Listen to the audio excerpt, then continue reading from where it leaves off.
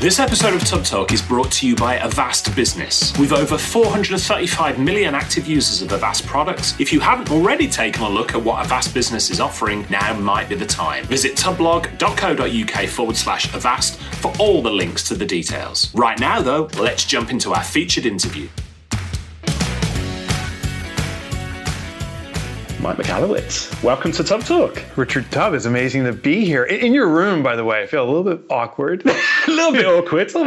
I mean, the bed's nicely made, so there's no flaws in this room. It's actually quite a beautiful room. It is. We're in Santa Barbara for Frankly MSP Live from OVIC, where you are speaking tomorrow morning. Yes, as we record this. So I'm grateful for you giving up a bit of your time. Oh, I'm excited. I just walked back from the stage, so they have a sound check they wanted me to do later this evening. But selfishly, I want to go watch the college football finals are tonight. So Clemson's taking on LSU. Go Clemson. And so I just reached out and I said, do you mind if I come a little bit earlier? Like, if you can come right now, we can do it. So I had a sneak peek at the space. I don't know if you've seen it yet. I have. I've popped down. Yeah. Really well done. I mean, this venue is beautiful. The space is beautiful. I'm excited for tomorrow. Yeah, me too. So for anybody listening to this, you're going to be listening to this in the future. The event's already going to have taken place. True. And Clemson's already won. Clemson's already won. Hopefully. So you're an international, for people who are not familiar with you, you're an international speaker. You are the author of multiple best-selling books, 500,000 book sales and going on. But we've got to address the elephant in the room before we even get started. Mike Michalowicz. Am I pronouncing it right? You actually did. It's actually beautiful with the British accent. So I pronounce it Michalowicz, like you said. The original pronunciation, I believe, was Mihailovich. It's from Eastern Europe, Ukrainian, Russian area. Yeah. And what's the worst version of your name that you've heard? Just so funny. It happened. Well, there's two. So one happened today. Okay. Because we're at the Ritz-Carlton, they have to say your last name. This woman says, "Hi, Mr. Michael Wiz." I'm like, oh, I have to go to the bathroom, Wiz. The worst, though, pronunciation, which was intentionally done, are my high school and college friends who call me Mike Michalowicz. That's the popular. And now, actually, everyone listening is going to call me Michalowicz. They wouldn't dare. No. I love it. I live in it. So most people know you for your books, The Pumpkin Plan and Profit First, are two of the most popular books in the managed service provider space. But before you became Mike the prolific author, I know you were Mike the IT business owner. Yeah. Tell us a little bit about what led you up to today. So before we called ourselves MSPs, managed service providers, we were called network integrators or VARs, value-added resellers.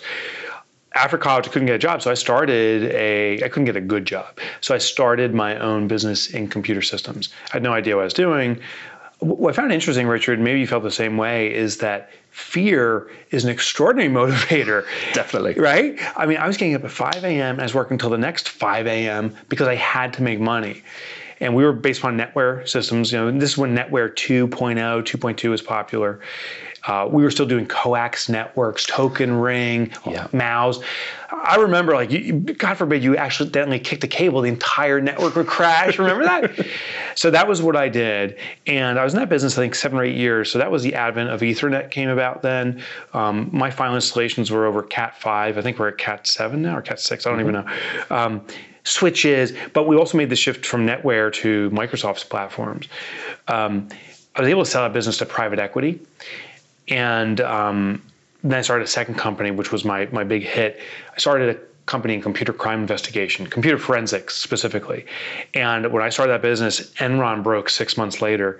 And Enron, the defense attorneys called us and said, we need your services. So I got hired to do the Enron trial. And that put that little business on the map in a big way. We started to get celebrity cases and so forth. Sold that to a Fortune 500 2.5 years into it. But I think the real interesting part of my story, and I'll share this at the event tomorrow, is I became so cocky because I'm like, oh my God, I started 2 companies, I sold 2 companies. I'm God's gift to entrepreneurship. I actually started a third company called as an angel investor. It was a calamity. I didn't know what I was doing. I had no right to be in that space. And I started 10 businesses simultaneously, and they all collapsed. And I wiped out all of the wealth I'd made. Wow. Yeah, so I lost everything. I lost my house, my possessions. The only thing I didn't lose was my family. And that was the restart for my life, to realize that there's two ways to be successful as an entrepreneur. One is dumb luck, and it happens more than I thought. The second way is through really the mastery of the fundamental elements of financial management, sales, lead generation, all those components. And I started to investigate what really made a successful entrepreneur. I started to write about it for my own endeavors. And then I said, this is my calling. I want to be an author that writes about entrepreneurship. So for the last now 12 years, I've been a full-time author. I do still own some other businesses, but I'm a full-time author researching entrepreneurship and trying to simplify it for myself and for my fellow entrepreneurs of the world. Yeah, and we appreciate it. Oh, I hope so. It's a joy to do it, And I'm on a mission to eradicate entrepreneurial poverty. What I mean by this is there's this perception of yourself, Richard, of myself, of any entrepreneur, that the day you start your business, you're a multimillionaire and you barely even work. You sit at resorts in Santa Barbara all the time drinking Mai Tais.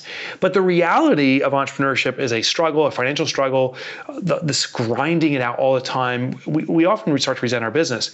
That gap is what I call entrepreneurial poverty. And I really think it's my calling to close that gap for all of us. So I want to talk more about the books shortly, because you've been wildly successful with them, and the wisdom that you've shared has sort of impacted hundreds of thousands of people. But you just touched upon that period of your life where things weren't going so well. And I know lots of people listening to this either may be going through one of those periods or have experienced it. In hindsight, what are the things that you did to get you through that tough phase of your life and to the other side? You ever do journaling? Oh, every day. Oh, you do? Well, we're sat here and we can just see by the side of the bed there. We've got my 5-minute journal that I fill in. Oh, that's awesome. Okay. Yeah, morning and night. So, that's awesome. Yeah. So I didn't do that. I didn't journal. And when I started to struggle, I started to do this because I thought it'd be nice to appreciate the difficult parts that I was going through. To appreciate the good moments, I should say. So I started writing this journal, and it was just a highlight of all the good things. Like, I even just say, I woke up today, and I feel good that I woke up at least, even though I had a miserable day. But then I met a friend of mine, and he goes, that's not how you journal. I'm like, what do you mean? He goes, the idea of journaling is write down all your thoughts so you can vacate it from your mind. He goes, let the steam loose. So that changed my perspective. I no longer made my gratitude journal. It was just the journal. And I started to write down any feelings and emotions I had, which were some angry feelings. Because I was a millionaire in my early 30s, self-made, and I lost it all. I was angry at God. I was angry at myself. I just spewing disappointment. And so I started to write that down. And what I found is when I wrote down about my frustrations, it would give me this moment to focus again. I mean, sometimes like it was 5 seconds or 5 minutes, sometimes a few hours, and sometimes a day or two where I had clarity again, and I could work on moving forward and not be stuck in that mire of anger and depression. And so that journal became this great outlet for me. And I journaled, I still do, but during that period, daily for probably about a year or two. And I would say that was the biggest component that got me through the struggles, was just writing about them. And when those moments of clarity happened, I started marching forward. I'd do a little bit of work, and then when I started slipping into it, I'd hit the journal again. Makes sense, yeah. Do you meditate? Poorly. Very poorly. Most people think they do, if they meditate, they think they do it poorly. I've tried it. You know, I found this other thing for me that works. You ever hear of singing bowls? I do, yeah. My friend Simon showed me one the other day. Yeah. Oh, yeah. They're extraordinary. So I was traveling through India. I was doing a speaking tour. I started in Mumbai, but I went to all these different, and I even went to Sri Lanka. I went all over India. And one day I'm at this roadside place, and this guy has this singing bowl. And I'm like, this is amazing. I'm like, I've never seen this. Like, why doesn't this exist in America? I'm like, I got to buy one of these and start using it. Well, I came back to home to tell my friends. He's like, dude, you can get those at the local, mall. Like, they're everywhere. I was just totally ignorant of it. But how I use it is I'll wake up in the morning, I will do the same chant every time, go health, wealth, love, and happiness, and I'll start circling it, and I'll think of someone. So I'll actually think of you tomorrow when I do this. Health, wealth, love, and happiness. I'll be like, this is for Richard, and then for your wife, and then for your family, and then for the community that's here, and then for the community of Santa Barbara outside of this resort, and then our country, your country, our globe, our world. And I do that repeatedly.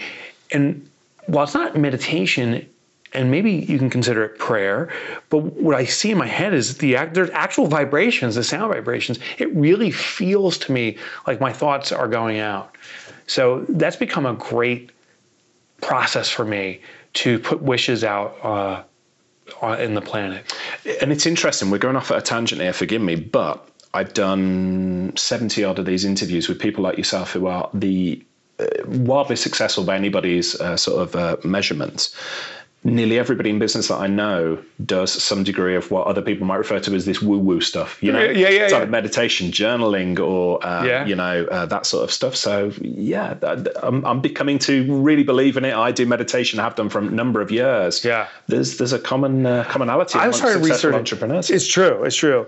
I put mind health as the number one priority, and then physical health as the second priority, because once those two are addressed, then I think I can deliver my best to my clients and my work, my family, all that stuff. I started looking at the transcendental meditation. Yeah. Have you looked into that? I've looked at it, and not for me. I'm quite comfortable. I use the Headspace app, which is a guided I've heard meditation. Of that. Yeah. And Andy's a fellow Brit, so I'm supporting him. Yeah, you gotta support him. Yeah, so I'm looking into transcendental meditation. I'm intrigued. Some people, like I think Jerry Seinfeld has used it, and others, and attribute a lot of his and other people their success to meditation in general. And this seems like a very simplified version. The one thing that turns me off, though, is it's very salesy. So I looked into it, and now I get this constant stream like, hey, so that doesn't feel that it's consistent with the intention. So that's the one turnoff I have to it. Yeah. So let's put the woo-woo to one side there, although it's very important to us both. Let's talk about you as an author. You're a prolific author. I think, if I've got my record straight, 5 books in the last 7 years? Yeah, I think, I think it's 5 or 6. So it's Toilet Paper Entrepreneur, Surge. So I've got the Toilet Paper Entrepreneur 2013. Yeah. Pumpkin Plan, which is the first of your books I read. I think that's 2012. Yeah, well, I mean, it gets a little confusing already. So Toilet Paper Entrepreneur actually came out in 2008. I re-released it in 2013. Got it. Yeah. And then we've got Surge 2016, Profit First 2017, Clockwork 2018. Yeah, that's it then. And then with the next book is Fix This, which we'll talk about briefly. Over 500,000 readers. Yeah. I mean, I've managed to write 3 books in 10 years. I'm in awe of you dudes. Like, you're just churning out not just churning out these books, but churning out wildly high quality books that make a massive difference to people. What does your writing routine look like? I was writing today. Yeah. So I took a train. I was down in Irvine for a speaking event yesterday, and a friend of mine's like, oh yeah, my logistics person, she goes, her name's Lisa. She goes, why don't we can get you in an Uber, it'll get you up there in an hour and a half. And I said, well, maybe you can get me on a train. She's like, well, it's a 4-hour ride. I'm like, that's perfect. Give me a 4-hour ride. I find the best writing I do is either on airplanes or now trains, because you don't know the person sitting next to you, or there's not someone sitting next to you. You can put your headphones on. There's beautiful vestiges when you want to take a break. But now you have one thing in front of you, and the internet access on all these things is sporadic and slow. So it's hard to go down one of those rabbit holes of Facebook or whatever. So I was writing today. And then what I do is I'm working on right now, I think about 30 book concepts. I just actually had a new concept today. I call it the web. It's very ethereal right now, but whatever. So I'm working on these 30 concepts, and then at any certain point, one will start taking foothold, because my readership will say, hey, I wish I knew the answer to this. And I'll look through the list and say, oh, I've been already researching this out, and then I'll start focusing and concentrating on it. If I can come up with a unique thesis, something that's different than that's already out there, then I'll pursue it. So I have a new book. It's called Fix This Next. That's coming out next in April. And then I'm also working on a book right after it that my readership has pretty been approaching me about. Wow. Yeah. So let's jump into some of the books. So I mentioned The Pumpkin Plan was the first time I came across your work. Yeah. Part of that book there was the idea of sell it, do it, do it again and again, chasing customers, working too many hours. Yeah. What would you say, having dealt with hundreds, if not thousands of business owners across the world, what are the most common mistakes that you see small business owners make that put them in a bad spot? What can they do to avoid that mistake? So this isn't my term. It's a colleague of mine named Barry Moltz. He's an author, and he wrote, or at least shared this concept called the double helix trap. And if you look at a DNA strand in humanity, kind of twines, like, I know the listeners can't see this, but my hand's going back and forth, like DNA, it's this twisting spiral, a helix. And what most businesses do, small business in particular, we go into a mode of either selling or doing. Selling is where we focus. We're trying to get business in. We're focused on prospects. So we go into this amplification of sales. But then when the sales actually convert to customers, now the owner reverts their attention to doing. So we go through this other slide back down, and now the concentration is doing because we have obligations. But sales are now dropping off. So we revert or we redirect our attention to selling, and that starts ramping up again. And so we start this double helix trap of either one's getting attention or the other. And the businesses can live on into perpetuity like this. The problem is the utilization of resources. Most small business owners say, I'm overwhelmed with work, but I can't afford to hire that first person or the next person. Therefore, I need to take on more work, and you're stuck there forever. So what we need to do is actually fragment ourselves. Look at the work we're doing that's driving the business forward in regards to delivering on our promises, and then fragment that into different segments. Like, what are all the elements of work you do? From the tech space, as a computer guy, I used to run cable, in the ceilings. I was running coax back then. I used to do the hardware integration. We just installed NICs. I don't even know if people know what NICs are anymore. Network interface cards. Yeah. You do. I remember NICs. Yeah, you remember NICs. But I remember termination and all that sort of stuff. Terminating and for our younger listeners, go and look it up on Wikipedia. Yeah, they won't know what iSupports are. They won't know what a MAU is. They don't know all the good stuff. But I was the person doing all that, and I said, well, what if I just hired someone just to do the cabling, a part-timer that could just do the cabling, alleviate that for me, but I didn't have the obligation of a full-time salary to this person. I was able to take a fraction of my work and give it to someone else. And that started to alleviate a little more time to concentrate that on sales while I did the other work. Then I fragmented myself again, and I found the installation of these expansion cards, like NICs were the popular one, but you used to have to install audio cards. You throw that in the ISA slot, and you have to put jumpers on because you have conflicts and all that shit. I hired someone to do just the integration and setup of the machines, I should say, at the workshop. And then when we bring them in, I was still doing the network setup and the servers. So I slowly took pieces of work off of me instead of trying to hire that first full-time employee. And that got me out of the double helix trap. And then the business really started to grow. And I concentrated my efforts on where I was really talented, which in that time was sales. And there's so many people going to be listening to this, I know, that are in that trap right now. So what you've just said, I think, is gonna strike an absolute chord with them. How you've done it and got out of that trap, so to speak. There's another technique too, and it's really narrowing down your customer base. It's niche specialization. The funny thing is, people listening, we've all heard of this. You've got to specialize in a niche. You've got to be great at something, but it sounds so risky. What if that niche collapses? And what I tell people is niche specialization is not niche exclusivity, meaning we aren't mandated to pick a community to serve. I served hedge funds. When my business really grew, I selected hedge funds. Instead of saying I serve all business, I serve just hedge funds. And by concentrating on that, I would still take other opportunities if they presented themselves, but I concentrated my marketing and sales efforts in the hedge fund market. And when I did that, I started to build a reputation. And when you have a reputation, then you can bill a premium. So instead of my competition, this is back in the mid 90s, my competition was charging, $50 or $75 an hour, which was a nice break fix rate back then. And so was I. But when I started concentrating on hedge funds, I was able to charge $100, then $125, and then $200 an hour for break fix, because I could go to the hedge funds.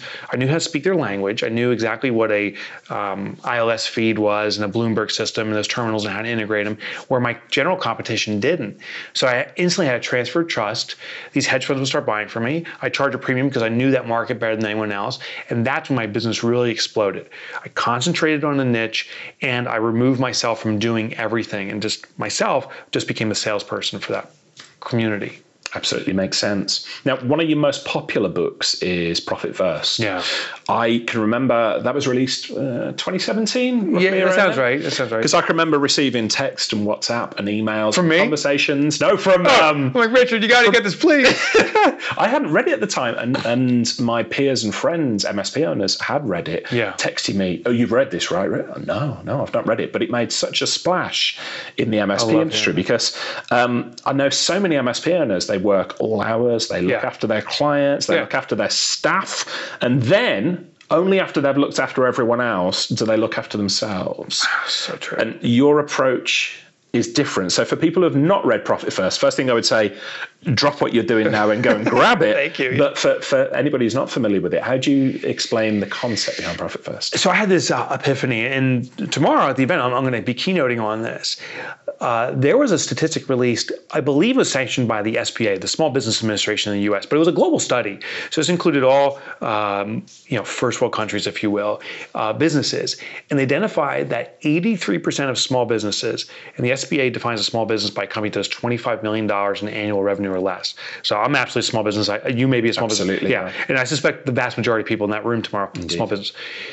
The SBA said 83% of us are surviving check by check, which means if I don't get significant deposits in today, I don't have enough money to cover payroll next week, let alone the rent. And to your point, Richard, I don't have any money to pay myself. Yeah.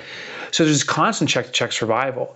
And what confounded me was how can so many business owners be able to start a business, attract prospects, care for those prospects, deliver the services, do all the marketing. I mean, there's hundreds of thousands or maybe 100, there's thousands of things we need to do. There's a lot of things we do, and we do it all right. But the the primary reason we start our business, maybe there's two, do something that brings us joy. Secondly, is to make a lot of money. Like everyone in that room, I suspect, wants to make a lot of money. And the primary reason we start our business is not coming true, is not being fulfilled. What's wrong with us, I thought. And that's when I had what I believe is my greatest epiphany, was that we've been told that profit comes last. You have sales, you subtract your expenses, what's left over is profit. So as in the UK, is it called turnover? That's right. Yes. So turnover minus expenses equals profit. We are told that profit is the bottom line. And the year end, that's our vernacular.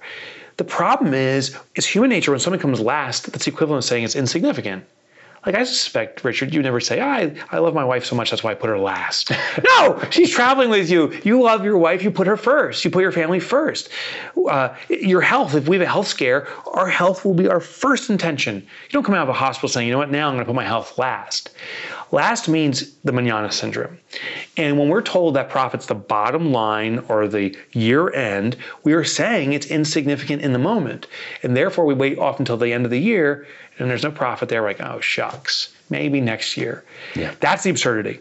So what I teach, the basic premise of Profit First, instead of sales minus expenses equals profit, it's sales minus profit equals expensive. How we do this in execution is every time you have a sale, immediately take a predetermined percentage of that money as profit, 5, 10, 15%. Hide it from your business. Then your business on a cash basis will tell you what's truly available to operate, and you must operate off of that. If you can't operate off that, that means you're incurring too many expenses or your margins aren't strong enough, which is usually, it's a combination of the two. But if you do want to have a 15% profit or whatever you're allocating, you must work within the confines of this. Effectively, Profit First is the pay yourself first system in our personal finances, simply applied to business. Absolutely. And I remember speaking to, so I was brought up in Birmingham in England, speaking to an old salter business owner, and he pulled me to one side and he gave me this advice. He was like, pay yourself first. So it sounds smart, simple, man. And again, I'd encourage, that there's more to it than that. I'd encourage everybody to go and read the book. But I know this made a life-changing difference to a lot of MSP owners that I spoke to who were putting themselves last. Isn't it? Yeah. So the biggest challenge I have with Profit First is that people will discount the simplicity for its effectiveness. They'll say, it's too easy to be true. And it's human nature to throw complexity at our struggles. So if we're not making money, we often say the solution is more complexity. We over-engineer the solution. But I have been blessed now, and this is a rough estimate, but we expect or estimate around 300,000 plus businesses now are actually actively doing Profit First. And because I'm from the MSP or IT background, I've had the chance to speak with more IT people than any other community, quite frankly. And I get a lot of emails, calls. I actually get one every 15 minutes or so on average now of a reader that says, I've implemented it and here's what I'm doing. And it's the joy of life for me. It's so cool. And it works. It works. Well, let's touch on that. So I've spoken to so many MSPs who have remarked how approachable you are. And I think it's probably clear to anybody listening to this as well, how much you enjoy talking about these topics.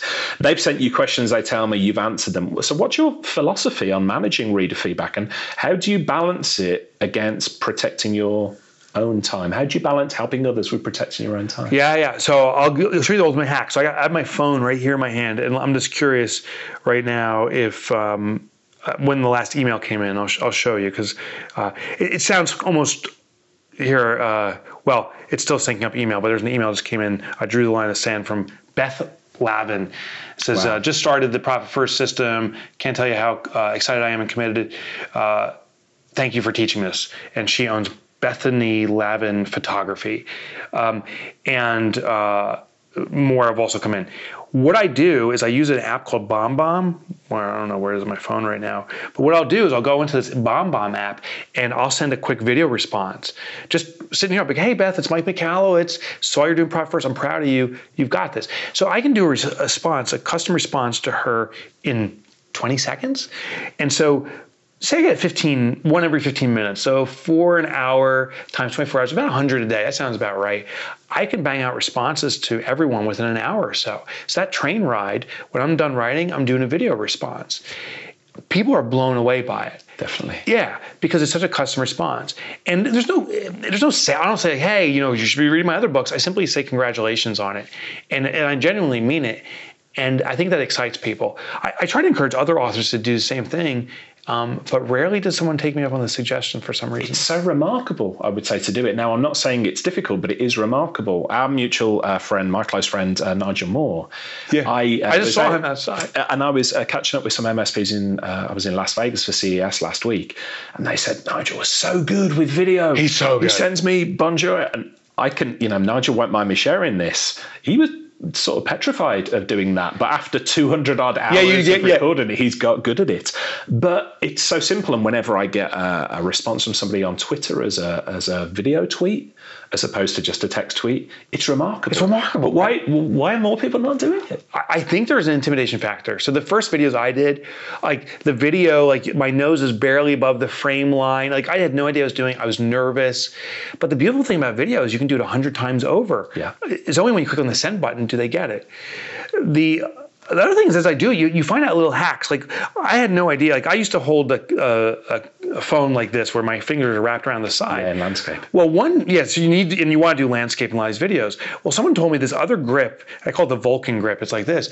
It's a far better grip where your fingers are protruding out and you have two fingers in the back. It's much steadier, and you can get videos done maybe 3 or 4 seconds faster because it's just a more comfortable grip than the old kind of grip that it was slipping around.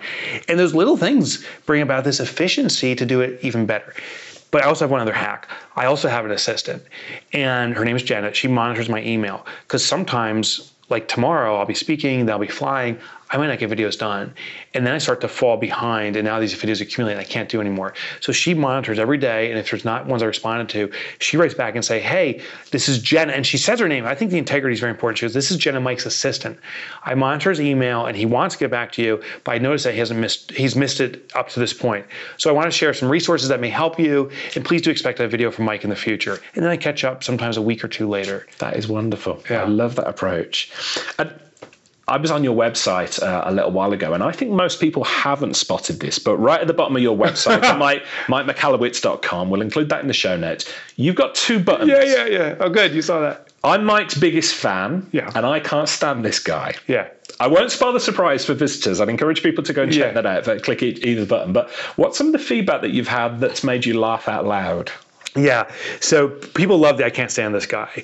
I mean, I clicked it, and I love your work because it's like I was in Vegas last week, and there was a big button that said "Don't press this button." Yeah, so you got to press it. Yeah. So of my homepage, besides there's a call to action on there. Of all the kind of ancillary things that I can't stand this guy gets the most clicks. It's things called goose eggs, and I discovered it in movies. Sometimes you watch a movie and the credits come by and everyone starts walking out of the theater, but right when all the credits are done, then they show you the behind the scenes or something, the real fun contents at the very end. And that endears the viewer to love the movie because they got something special for them. So I realized that my website needs to have these endearing qualities. First, that's true to who I am. So it's all authentic stuff. I like to goof around and do crazy things at times. But also to reward the viewer for going to the very end, if you will. So that's why it's at the very bottom. You have to scroll down. But there's other goose eggs buried throughout the site. The other thing you'll notice on my homepage is if you scroll around, the pictures will start changing. And so there's funny pictures and stuff like that. But there's also a behavioral reason behind that. I was reading a book called Influence. Have you read that book? Yeah. By Robert Cialdini or Cialdini? Yeah. In there, he said that the more photographs that someone sees of a person, they start to not able to distinguish if they've met the person in person or if they just saw lots of pictures. So the higher quantity of pictures you have and the more variability in your pictures, the more the person has a greater trust for you. Because if we think we met someone in person, we have a greater trust. So more pictures actually translates to more trust. That's why often with celebrities, because we see celebrities in so many formats on TV, on the magazines, we're like, oh, I feel like I know them, I love them. It's because we've seen them so many times. So we have an obligation, my phone's ringing there, we have an obligation, I think, as experts, as MSPs, whatever we do, show a variability of pictures. The one thing I think not to do is show that one favorite picture of yours from 20 years ago, like when you were in college, and you're like, you looked amazing, and then someone meets you face to face, and you're like, oh, you don't look like your picture at all. That builds distrust.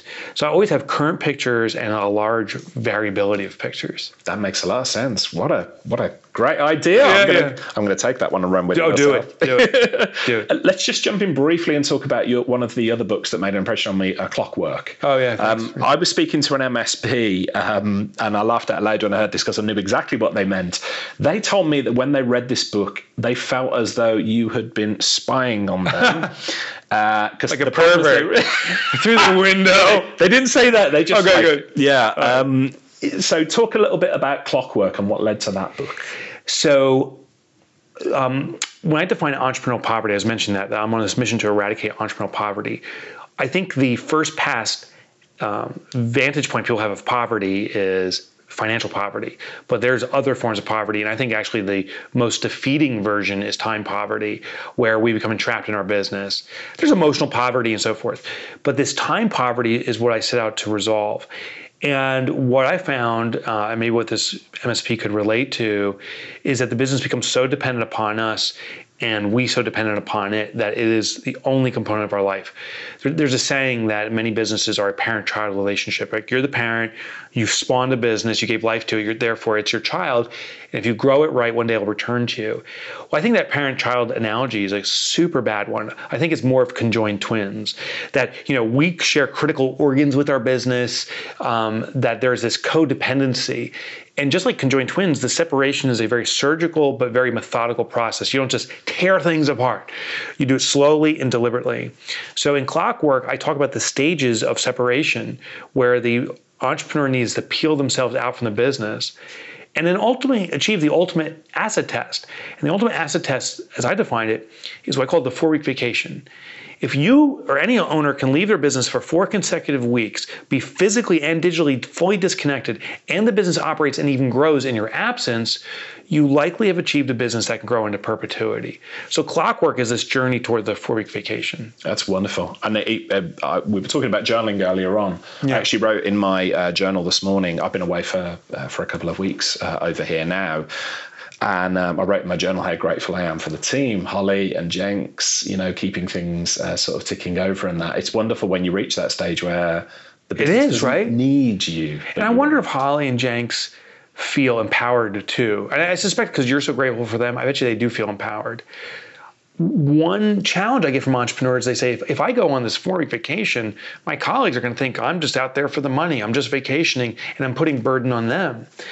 And I argue that's the worst positioning. What we need to do is go to our Hollies and say, I'm leaving the business because I want the business to have independence from me.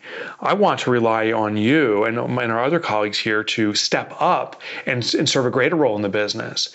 I don't want to be a business operator. I want to be a shareholder of a business, rendering opinion and direction, but not running the business. The only way we can do this is for Holly and all the other employees to step up and be rewarded accordingly. I did this with my team too. I have a small business. I have 6 colleagues. And so I met with everyone and said, I'm leaving. And I told them why. And there was excitement and nervousness and anticipation. When I came back after my first 4-week vacation, I returned, I said on the first day, what was it like in my absence? And on a scale of 1 to 10, how badly do you need me back in the business? 10, like Mike, drop everything. We have fires to put out. 1, you never want to see me again. And they gave me a 1.2. They're like, we got this. I couldn't believe it. They said it was so much fun, and we felt empowered, and we could make decisions, and we didn't have to speak to you, but we respected you. The challenge that presented itself that I didn't expect then was simply my ego. They didn't intend to bruise my ego, but my ego got bruised. I'm like, oh, shucks. I started this business. I want to be needed. And so I had to get over this concept of my business needing me, and move on from, I call it the superhero syndrome, where us business owners can swoop in and fix everything, to move from a superhero to a supervisionary, someone that has a clear vision for the future of a business and can also serve the dreams of their employees in marching toward that vision. So I've tried to move on to that. Actually, just last week, so this is the beginning of the year, we're recording this, I think it's the 13th. On January 2nd, the day after New Year's, I took my team out for a full-day retreat, 2-day retreat in the mountains, and we spent half the time talking about our individual dreams.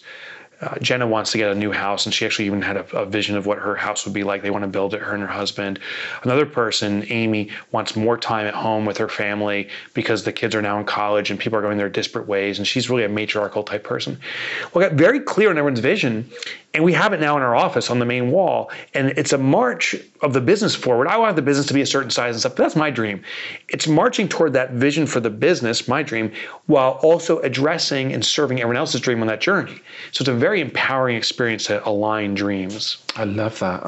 And to the point about, the superhero sort of syndrome, I can remember stepping out of my MSP business years and years ago for the very first time, coming to the States for a couple of weeks trip, and getting back and barely touching the business. Coming back, I was the first person in the office on a Monday morning.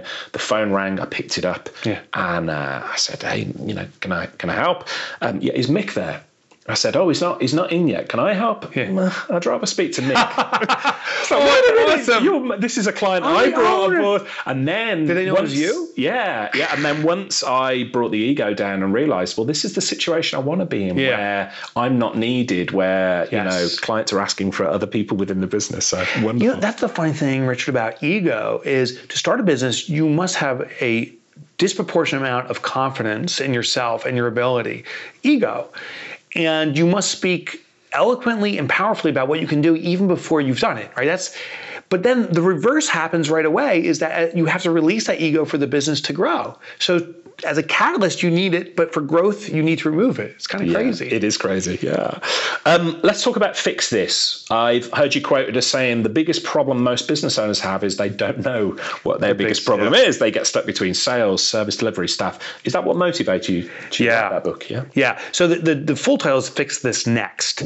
And the reason I put next in there is because there's a sense of urgency. Here's what I found so funny. As I considered my own entrepreneurial journey, but talking with many entrepreneurs and really investigating their businesses, sometimes I'll immerse myself in a business, spend days, sometimes weeks there, not continuously, but just investigating and watching, talking to employees. Most business owners address urgent and apparent issues. I come in with a plan for the day, but the second I start email, my agenda is dictated by my email. We are focusing on the urgent and apparent and ignoring the impactful. And the reason is we don't want to ignore the impactful, but we get satisfaction out of putting out fires because you actually have a sense of accomplishment. Impactful challenges often play out over time. So if I work on some kind of systems or process, I won't feel the immediate gain. It may be months, maybe even a year away before I start seeing a real gain. So therefore revert to these quick fixes, these dopamine releases like, oh, I got something fixed again. But it also quagmires our business into this slow growing spot because we're always just putting out fires. We're firefighters. So Fix This Next is a process to remove us from concentrating on these apparent and urgent issues and identifying the one thing that will really move us forward in a big way. I based upon Maslow's hierarchy of needs. Are you familiar with that? Yes. Okay. So Maslow basically says there's a core human need for all of us that's physiological needs. Like you and I need to breathe air. We need water, food, heat. Then once those base needs are satisfied for our biology, the next level up will be safety needs. Like, we want to be protected from harm. We want to have some financial stability. The next level up, if I recall correctly, is belonging to a community, expression of love and community, and then esteem and self-actualization. You and I can be having this conversation we're having now. This would be argued potentially as a self-actualization or esteem level. We're talking about some philosophical things. So we're living at a high level in Maslow's hierarchy. But if you and I were dining on something or drinking some tea and all of a sudden start choking on it, say I start choking, now I'm not having the conversation where I biologically revert to getting this blockage out of my lungs. That's how Maslow works, that if our base need is not being satisfied or is at risk, we have to revert to it. Well, I discovered that businesses have a hierarchy of needs. I call it now the business hierarchy of needs that equates to Maslow's hierarchy of needs. Every business needs at the base sales. Sales generates cash. It's the creation of cash. And if you have no cash coming into your business whatsoever, you're in trouble. But once you have that, the next level up is profitability, which is the retention of cash that generates stability. Sadly, even at this base level in the business hierarchy of needs, many businesses get confused, and business owners that are starved for profit are actually trying to generate more sales to get their way out of it. That's the equivalent of saying someone has a gun to your head, a safety need in Maslow's hierarchy, and you start breathing deeply, hoping that will get that gun away from your head. Of course it won't. Reverting to a physiological need when you have a safety need is not the way to solve that. You need to block that gun away or plead for your life or take an action which will prevent harm. Yet, business owners, because we're not neurologically wired into our business, we're neurologically wired into our own bodies, so we can respond very quickly to a blockage in our throat and go to a physiological need because we're wired into ourselves, but we're not wired into our business. So I created this business hierarchy of needs as a compass, if you will, to help entrepreneurs navigate to what current big issue is the one that is the blockage for the business so that we can address that, remove that blockage, the impactful issue, and move forward. Yeah, makes absolute sense. And we'll include in the show notes links to all your books, including Fix This Next. You are as awesome. well as all the TED Talks that you've done. So I want to talk, I've seen at least 3 of your TEDx TEDx, talks. yeah, they're TEDx, perhaps more. You're also a guest lecturer at many colleges across the USA. Yeah. We're now here at Santa Barbara. You're going to be keynoting OVIX Frankly MSP live tomorrow alongside Nigel Moore of the Tech Tribe. What do you enjoy most about presenting? I think what I enjoy most is after I present. So as a speaker, I'm sure you've experienced the same thing. I walk into a room, no one knows who I am. I don't expect to be known. Some people say niceties, but after you speak on stage, then people want to meet you, but not necessarily to have questions answered, but as much as to share their own story. And I love that. I see this common connection for all entrepreneurs, actually all of humanity. And that's my favorite part. So after a speech, people come up to me and say, hey, I just want to tell you my story. And I savor that moment because I find this commonality in our journey, our common struggles with finances, our common struggle with navigating a personal life, marriage, and so forth, while being married to a business, all those different elements. Also, I find the best stories there. So selfishly, I've met some remarkable people that I've included in my books just from speaking at these events. So that's my selfish favorite component. I love it. And as I said, we'll include links in the show notes to all of the TED Talks because you are the man that I fully expect people to listen to this. And for the people I'm most jealous of are the people who've never heard of you before because they're just going to find this wealth of information and these show notes are going to be gobbled up. Oh, that's awesome. TED Talks and all the rest of it. Fantastic. Who do you consider your influences? Well, I immediately go to my parents. I would argue for everyone, our parents are influencers, not necessarily positive influencers, sadly, but they're there for us from the day we're born and immediately start wiring us either toward good or unfortunately sometimes toward a very negative outcome. I've been very blessed to have extraordinary parents who were not entrepreneurial, but were willing to support it even though I don't think they even believed in it. So when I graduated college, my father saying you have to get one job for the rest of your life for a large corporation and serve them. And I made sense because that's what my father did. But I couldn't get the job. So I said, no, you know what, more than think I'm going to do, I'm going to become an entrepreneur. And my parents were like, well, we'll support you in that. I remember I sold my second company for like millions of dollars. And I remember coming home to my parents and visiting and saying, I had the greatest day of my professional life and I made all this money and it was an extraordinary experience. And my father looks at me and goes, are you going to get like a real job now? And he just couldn't get it. I totally empathize. My parents are very similar. Yeah. Isn't that funny? Yeah. But I also understand that your parents and my parents didn't have the experience, but there was love throughout and there was support and there was acceptance. So they've been extraordinary influencers. There's these other influencers I have on my wall. I call it the heavenly board. People's stories I've read, but people that are deceased, from George Washington, a hero for the U.S. or for some people in the U.S. Maybe not a British hero, maybe more of a tyrannist, but I get it. I totally get it. Dale Carnegie, who wrote a famous book called How to Win Friends and Influence People. Michael Gerber, who's still alive actually, who wrote E-Myth.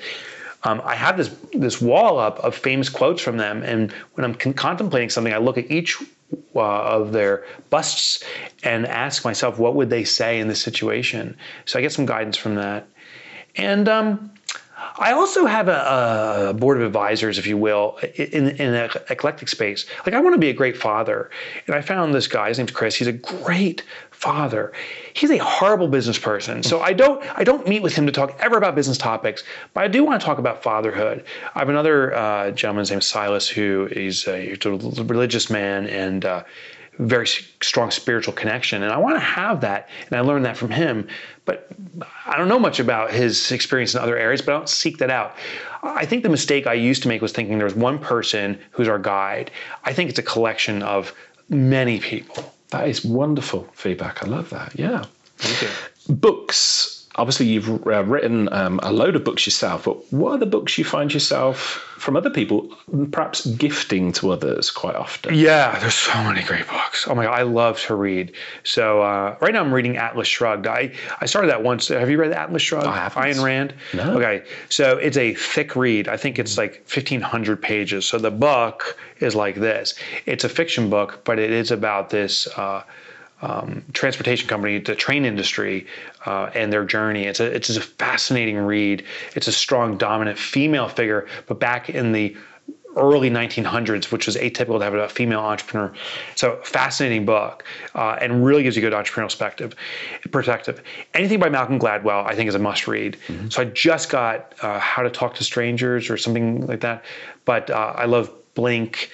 Even his book that wasn't so popular, which is What the Dog Saw, is great because it's a compilation of famous books. David and Goliath, a fantastic book. Seth Godin, love his books. Purple Cow, Made to Stick. This is by Dan Heath and Chip Heath. That one I gift to many people. It's such a fantastic read. Michael Gerber's E-Myth is fundamental. It must be read. I love the behavioral books too, like Robert Cialdini's Influence. There's a lot of books out there. There's probably my favorite is an author named, oh my God, I can picture Roger Dooley. Oh my gosh, he's one of my favorite authors, and I can't believe I couldn't think of his name for a second. Roger Dooley wrote a book called Brainfluence, but he just released a new book called Friction. Holy cannoli is this book powerful. What it talks about is that the more friction exists in any kind of dialogue or transaction, the more reticent the customer is to continue on. So the more difficult it is to do something, the less likely we're to do it. And he shares modern anecdotes, like how the taxi cab, where you had to hail down a taxi, you had to find the corner they're on, and God forbid it's raining, how difficult it was, to Uber, where you just click on your app and someone drives right up to you, removing the friction, why it became such a dominant force. And in the book, he talks about all these different elements we can look at in our own business, in our own lives, to remove friction. Wow. So that's just a few books. I love reading. There's enough to be going on with right there. Yeah. So let's talk about your next book then. Tell us more about what's coming down the road, because you mentioned April next year. So April, I think 28th of 2020 of this year 2020, is Fix This Next. And that's the Business HeartCube needs. I truly believe this is the most important work I've ever done, because I think I hope it brings clarity to entrepreneurs to know what to do next. It's not the solution to what to do. It helps you. It's a compass. You find what you need to do, and then you can use other books, maybe mine, but there's these countless amazing books from other authors you can use to fix it, or use a coach or consultant, or just do it yourself. After that book, I'm meeting with my publisher. I'm thinking about writing, I call it the Disadvantage Advantage. What I found is the weakness in businesses often are its greatest advantage when levered or spun the right way. There's a story that came out of California, and this was an eye-opener. It was University of, was it Santa Barbara? U.S. Santa Barbara? Would that be ironic? I got to look now. But maybe here. There's a UC school, University of California school, that has olive trees on their campus. If you've ever seen an olive tree, it looks like a prehistoric tree. It's all gnarled and twisted, but it's the essence of historic beauty. Very thick, noble trees. And they had these olive trees, and the campus was fabled for these beautiful trees. The problem is the olives, when they spawned, when they were ripe, would drop from the trees onto the pathways under them. Well, olives make olive oil, which is a very slippery liquid, causing accidents. People would slip and their bikes would wipe out. So the school responded by using these power washers to wash it, which actually only spreads the oil further and made it more slippery. A major disadvantage. Then someone at the school, I don't know who the person was that thought of this, but it was genius, said, since we have olives, option one was cut down the trees. Option one is carve out your weakness. A better one is make your advantage. What they did was they put nets under these trees during harvest time. They capture the olives, and now they make a world famous olive oil at this university. The university is known, among other things, for its olive oil, and it attracts people. That's how you spin a disadvantage to an advantage. And there's countless stories out there like that. And there's a methodology to doing this. So that's what I'm working on, along with some other concepts too. And the book is due out April 2020. Fix This Next is April 28th, 2020. The Disadvantage Advantage is a future book that I'm in negotiations with my publisher right now. Got it. And for anybody listening to this, I apologize for jumping backwards and forwards, but you've got such a catalogue of amazing wisdom and books. That's kind of you. I don't know if that's true, but that's kind of you, brother. It is absolutely true. It's fantastic. And as I said, I hope that anybody who's listening to this perhaps heard of you for the first time. This is just going to unleash a treasure trove of things for people to go away and check on. I'm conscious your time is very short. You're a very busy man at this conference. So just wanted to say thanks so much for joining us. Thanks for the influence you've had on me in my business journey thank as well. You, Richard. Really appreciate it. And what a treat to finally meet you in person. Even if it is in a bedroom. Yeah, right next to your bed. I've sent my wife packing so I can bring a man into the bedroom and talk to him in private. So there we go. It's been a joy. You know, many podcasts are over the wire and you don't get a chance to have eye contact or really spend time with a person. So thank you. I love this format. Cool. Really appreciate it. Thanks a lot, Mike. Thank you. Hey folks, Richard here. Thanks for listening today. I know you've got a ton of options for who you listen to nowadays, so I really appreciate your support. Do you have any feedback on this episode? Ideas for future guests? Tweet me at Tublog using the hashtag TubTalk. I respond to every tweet and really appreciate your feedback.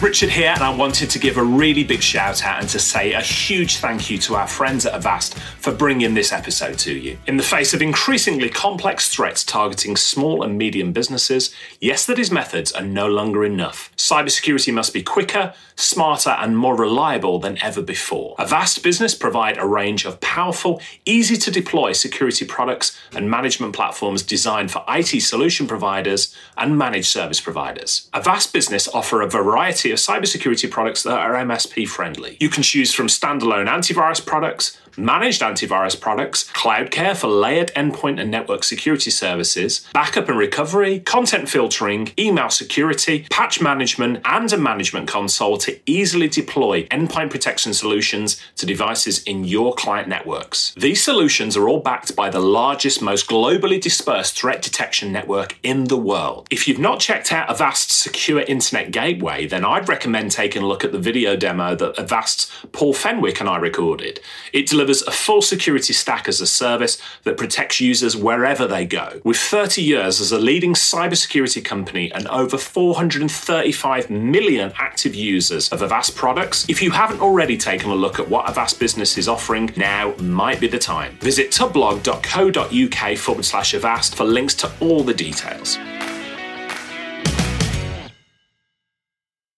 Hey team, this is Richard again. Just one more thing before you take off, and that is MSP Insights. Now, every Tuesday, I share my thoughts on the business of IT with you, the managed service community. Thousands of managed service providers already subscribe to MSP Insights. It's easy to sign up, easy to cancel. MSP Insights is basically a short email from me every Tuesday without fail with advice on growing your IT business, plus cool resources I've found, discovered, or started exploring that week. It's kind of like my diary dictionary of cool things and often includes articles or books I've read, tools I've discovered, and events I think you'd be interested in, often sent to me by my friends and Tub Talk podcast guests. So, if that sounds fun, a short, tiny bite of MSP goodness every Tuesday, and you'd like to try it out, just go to go.tub.co/Tuesday. That's go.tub.co/Tuesday. Drop in your email and you'll get the very next one. Thanks for listening.